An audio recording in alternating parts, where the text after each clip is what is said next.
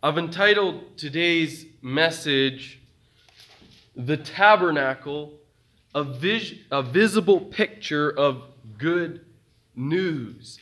Because the tabernacle really is good news. It's the good news that God is coming to live with His people. And God gives us this pattern for how He will come to dwell with His people.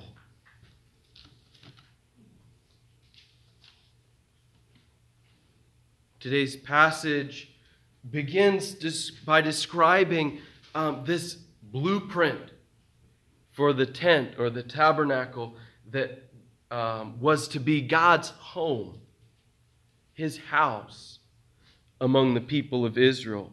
And not only does it describe the blueprint, and it gives us all these details about the different aspects of the tabernacle, but then a few chapters later, we see how the building process took place. And God's people took part by faith, offering up the materials for this tabernacle. And they got to work. They're skilled workers that God blessed with the knowledge and ability to build this tent. All of this so that the glory of God might be among His people in this tabernacle. And so, while we could, in one sense, as we're reading along, we could start to get a little bit bored or a little bit lost as we read all of these details about this tent and its furnishings. The tabernacle is not something that's irrelevant to our lives. It really pictures for us vital truth. Truth that gives us hope. Good news that God will dwell with His people. The tabernacle is all about God living with His people. And how is He going to do that? What is the way in which He will dwell with His people?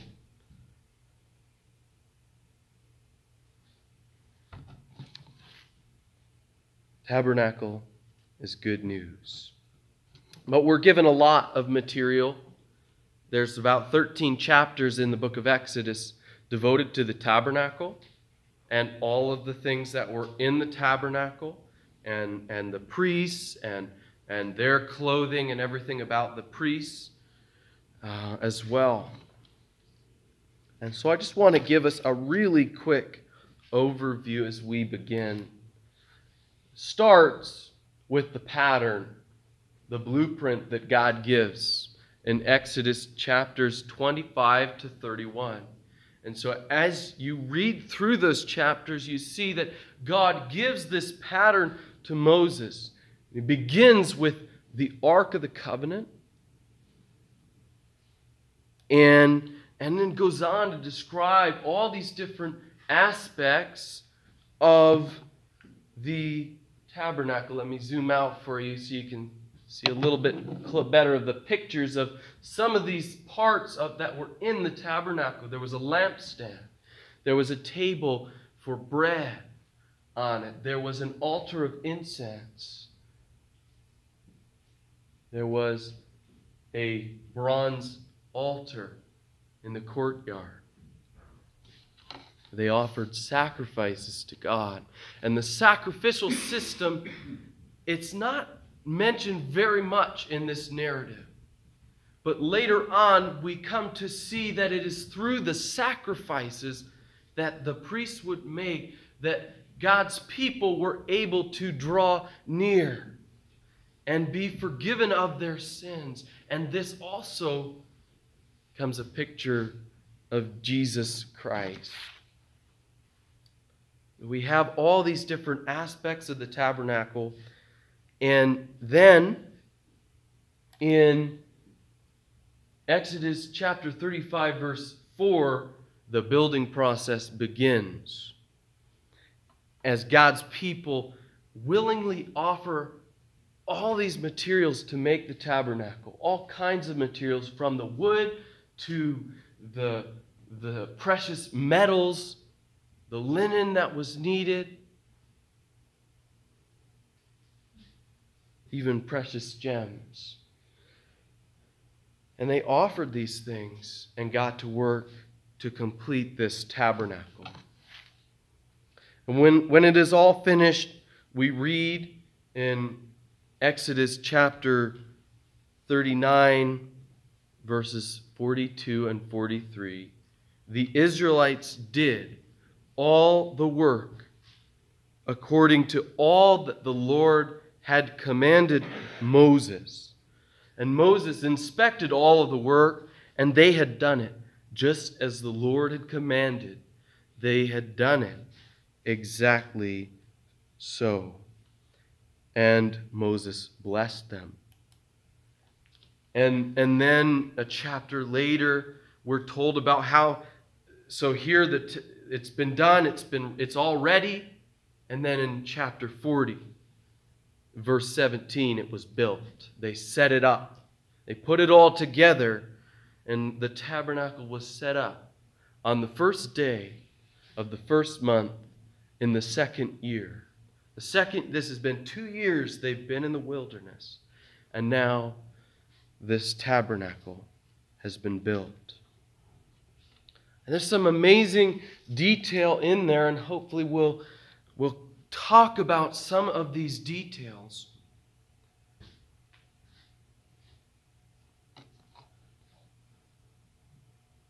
But why? Why all of this? Why this big tent with all of the furnishings and the altar and the Ark of the Covenant? Well, we're told why. In Exodus chapter 25, verse 8.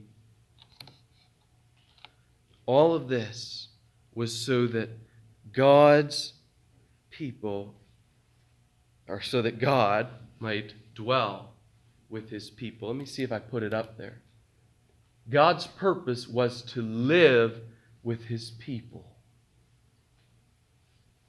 In Exodus chapter 29, verses 43 and 46, God says, "There I will meet with the Israelites, and this tent, will be set apart as holy by my glory. So I will set apart as holy the tent of meeting and the altar, and I will set apart as holy Aaron and his sons, that they may minister as priests to me. I will reside among the Israelites, and I will be their God, and they will know that I am the Lord their God, who brought them out of the land of Egypt, so that I may reside among them. I am the Lord their God." When God saves people, he saves them so that he might live with them. His desire, his intent, his purpose in the tabernacle is that he might live with his people. And so Exodus ends with this description of the glory of God filling the tabernacle. And this is the culmination of everything Exodus has been leading us toward. As God rescues his people, as he leads his people, he protects, he provides, he is with his children.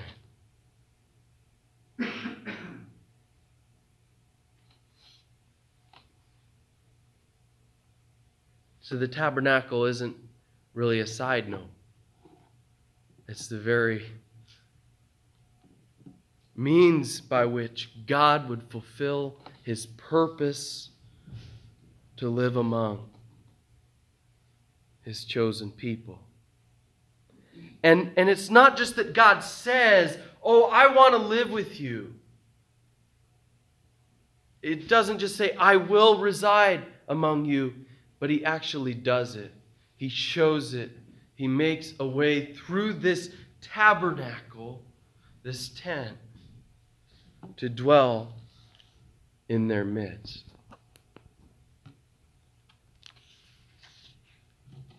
And this tabernacle is a picture for us of the way in which God will dwell with his people today.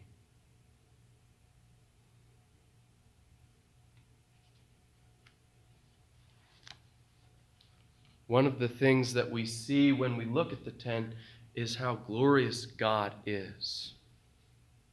I mean, everything is gold, is beautiful, beautiful curtains, beautiful linen. But this glorious King lives with his people in a tent that in many ways is not much different than the tents they would live in. It had a table with food on the table and a lamp for light. And all of these things picture that God was there among his people.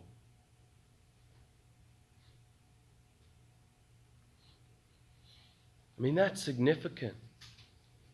This is amazing. When we realize, when we take a step back and look at who God is. They were just at Mount Sinai where God blazed with fire. And the earth quaked. And the people were saying to Moses, I don't think we want God to speak anymore. Can you speak on God's behalf?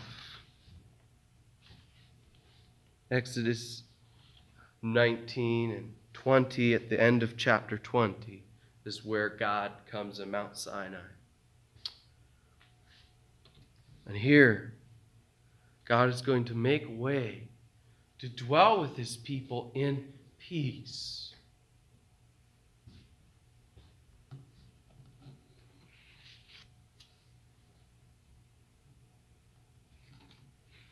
The purpose of the tabernacle is for God to live with his people.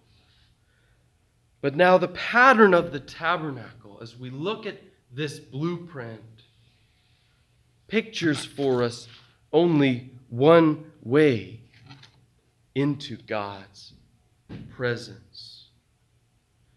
They still could not approach God on their own terms. When God commands Moses to build this tent for him, he's very specific, down to the smallest detail.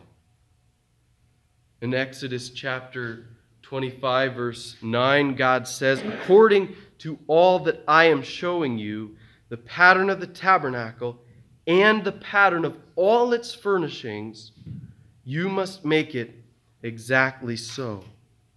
And again, in chapter 25, verse 40, he says the same thing. Be sure to make them according to the pattern I showed you on the mountain.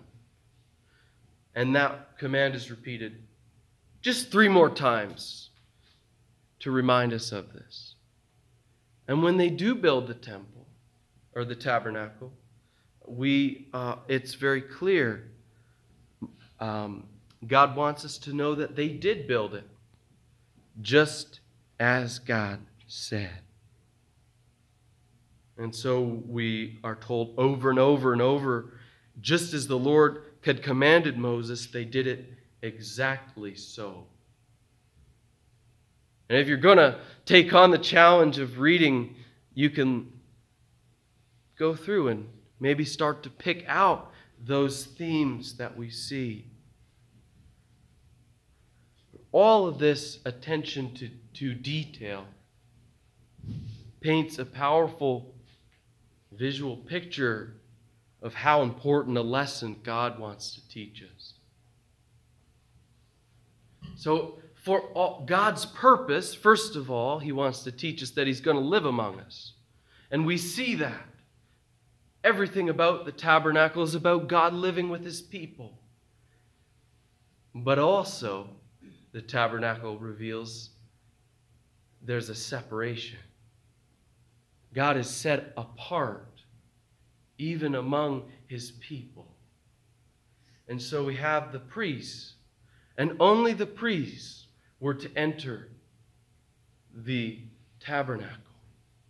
And even of the priests, we're told later on in the Old Testament that only the high priest, one time a year, would enter into the back part of the tabernacle, the Holy of Holies, where the Ark of the Covenant, which represented the presence of God,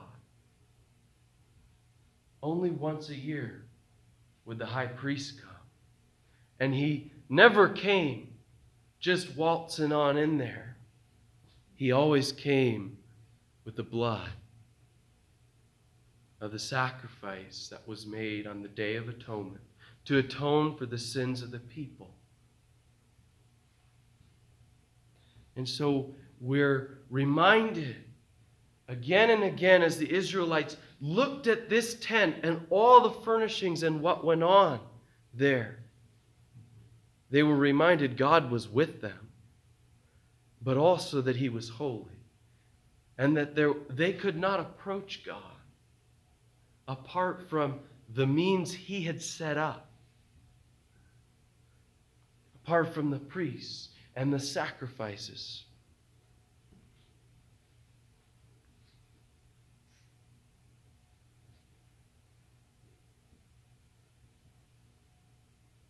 But God, by putting this pattern in place, is also picturing a fulfillment of this pattern.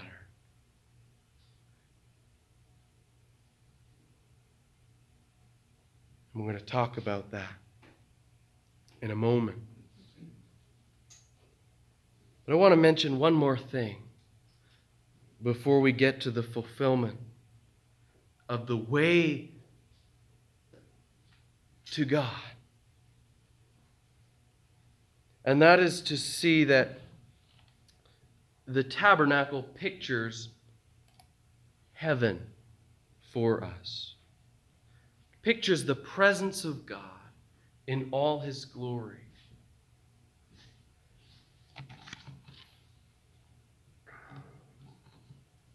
In Hebrews chapter 8, verse 5, we read that the priest served a shadow and a copy of heavenly things.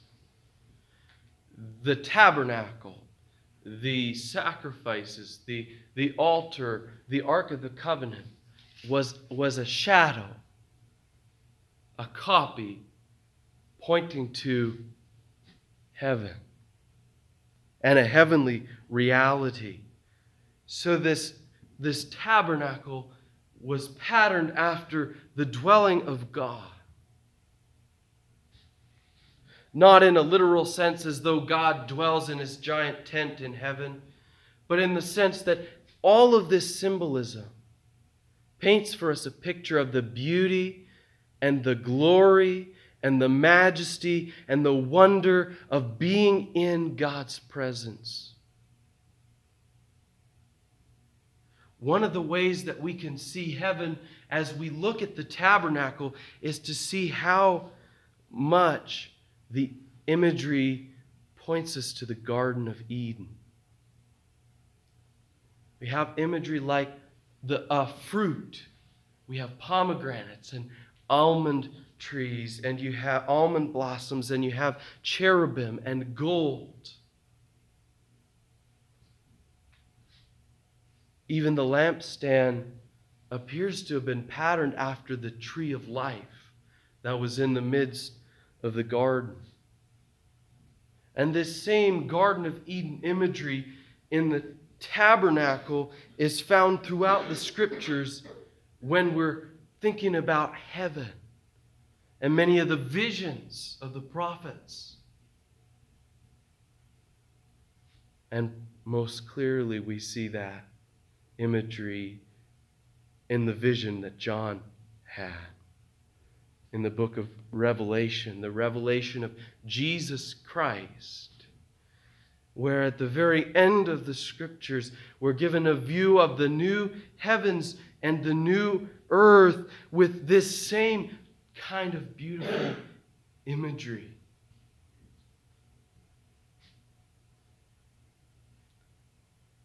And best of all, God with his people. And that's the common denominator from Eden to the new earth. When God will dwell with his people, God is going to restore what was broken, what was lost when man rebelled against him. And just as he had dwelt with Adam and Eve in all his glory, and he's one day going to come again to make all things new and dwell with his people. So here in the tabernacle, God descends from heaven to reign in glory among his people.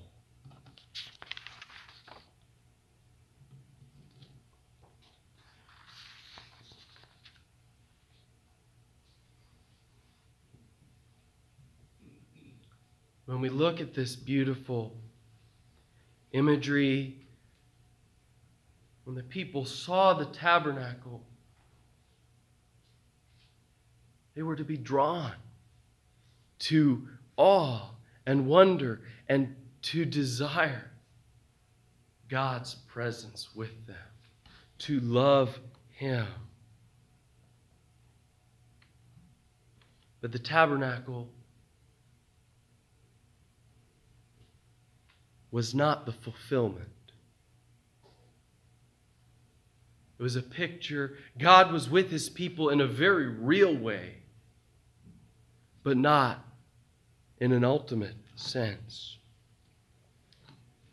And so the author of Hebrews tells us it was a shadow and a copy of heavenly things. And he also tells us in chapter 9, verse 8, the way into the holy places was not yet open, while the first section was still standing. In other words, the tabernacle did not open the door to the holy places. It revealed a separation. It kept out the unholy. And so we have this awesome picture of the dwelling place of God with his people in their midst. And yet the tabernacle isn't the fulfillment. It's a picture of what was to come, a reminder that the door needed to be opened.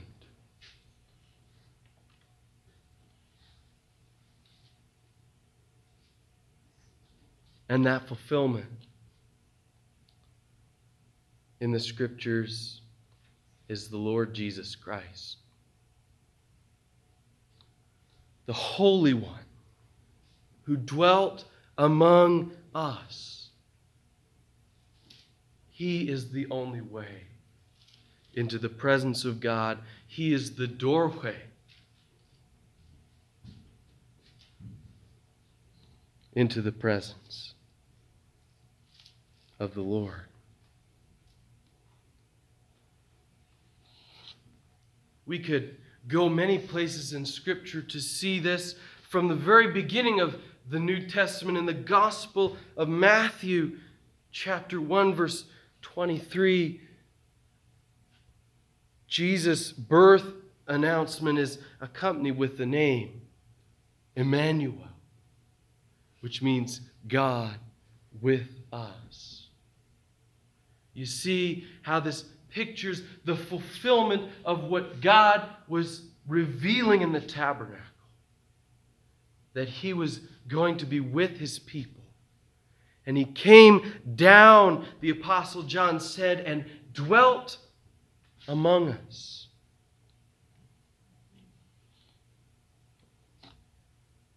Many people have pointed out that word, that Greek word, dwelt, is literally the word tented. He lived with his people. The same places they did. He walked where they walked. And the apostles said, "We have seen his glory." And then one chapter later in John chapter 2, they're at the beautiful temple and Jesus is chasing out the moneylenders and the people who are abusing the purpose of this temple. They don't want to meet God there. They wanted to make a profit. Instead of being a place of prayer and looking to their God, it was a place of thieves. Jesus says something shocking. He says, this temple, the temple is going to be torn down and it'll be rebuilt in 3 days.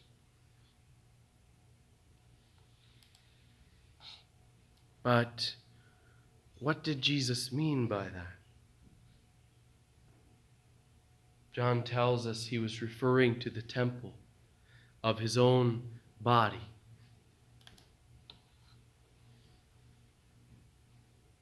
That he would be that one who would be torn down and die and be raised up on the 3rd day, so that the people of God could dwell with God through him, through his own body that was broken and shed, his blood that was shed for us.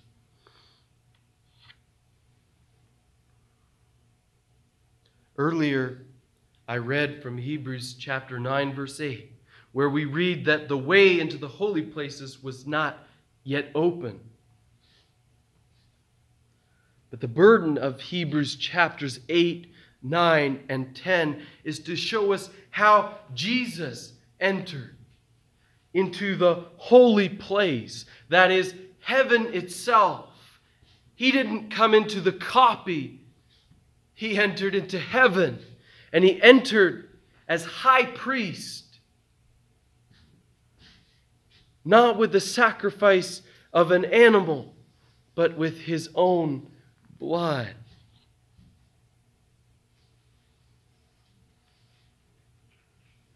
And he did this so that we might draw near to God and enter the holy places with confidence, as it says in Hebrews chapter 10, verses 19 and 20. And how do we enter? We enter by the new and living way that he opened for us through the curtain, that is, through his flesh. He was torn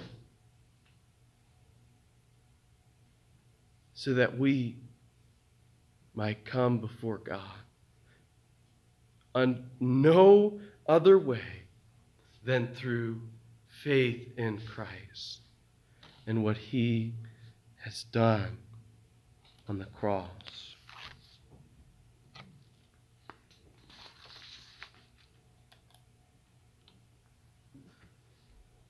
And through faith in Christ, this pattern of the tabernacle becomes even more stunning as we realize the Scripture tells us in many places that we are God's temple through faith in Jesus. In 1 Corinthians chapter 3, verse 16, Paul is saying to the Corinthians, don't you know that you're God's temple and that God's Spirit dwells in you? And in the letter to the Ephesians chapter 2, verse 18, after declaring how we have been saved by grace through faith in Christ, we're told through him, through Jesus, we both that is all peoples, Gentile, Jew, we have access in one Spirit to the Father. Built on the foundation of the apostles and the prophets, Christ Jesus himself being the cornerstone. There is no temple, by the way, without a cornerstone. And in whom the whole structure, being joined together, grows into a holy temple in the Lord. In him you also are being built together into a dwelling place for God by the Spirit. This is what the tabernacle is all about. God with us through Christ in us. And this is so amazing because it is all of God's grace, His initiative, His plan, His accomplishment, received by faith. Accepting that He's the way.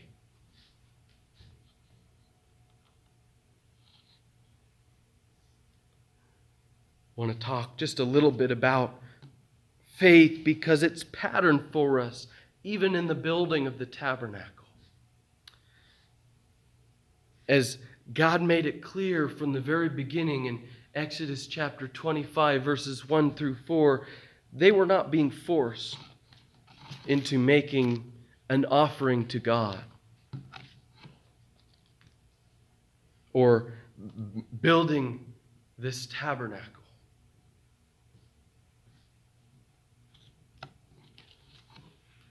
But it was the willing, those who gave freely from their heart, who would make him a sanctuary that he might live with them.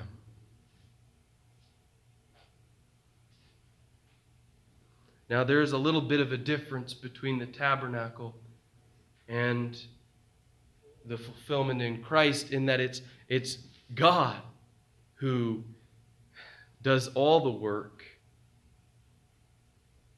through Christ. There's no building Jesus, right? But there is still that response of a willing heart that desires to accept the gift of God and to receive what He has done on our behalf. And so God calls those that willingly receive Christ in faith living stones, being built up into a spiritual house.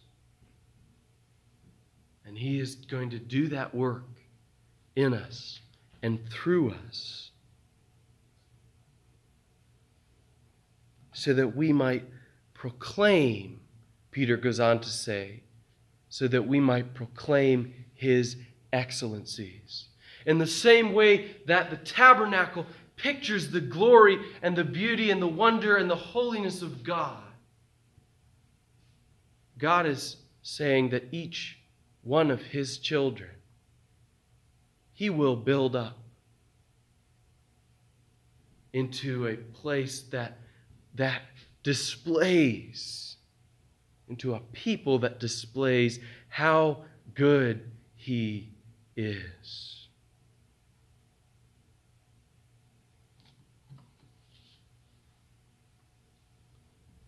And so the tabernacle really grounds us in reality here.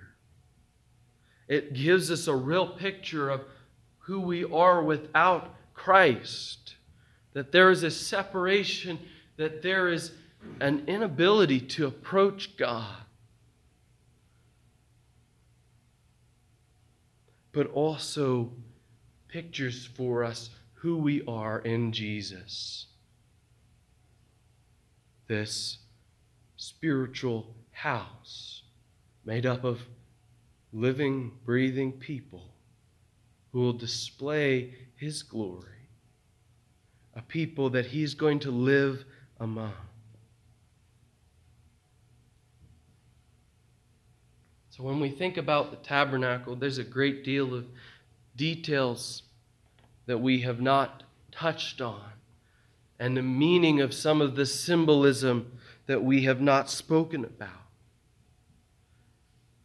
But I want to urge us not to minimize the picture that we're given, not to think little of this visual picture that we're given, because it points us to Jesus Christ, points us to the Lord's desire to live among us and to work in us and through us for his glory.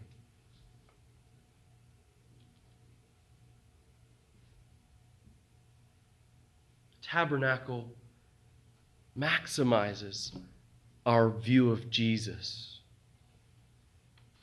who humbled himself, who lived among us and died for us so that he could fill us with himself and give us his own Spirit.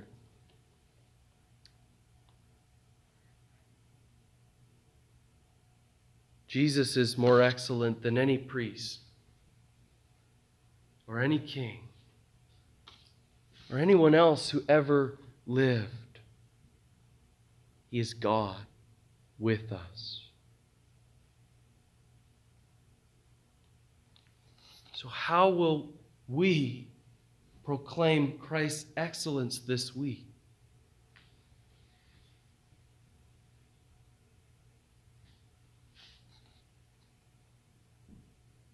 What will you say? Or what will you do? I'm reminded that what we love to share.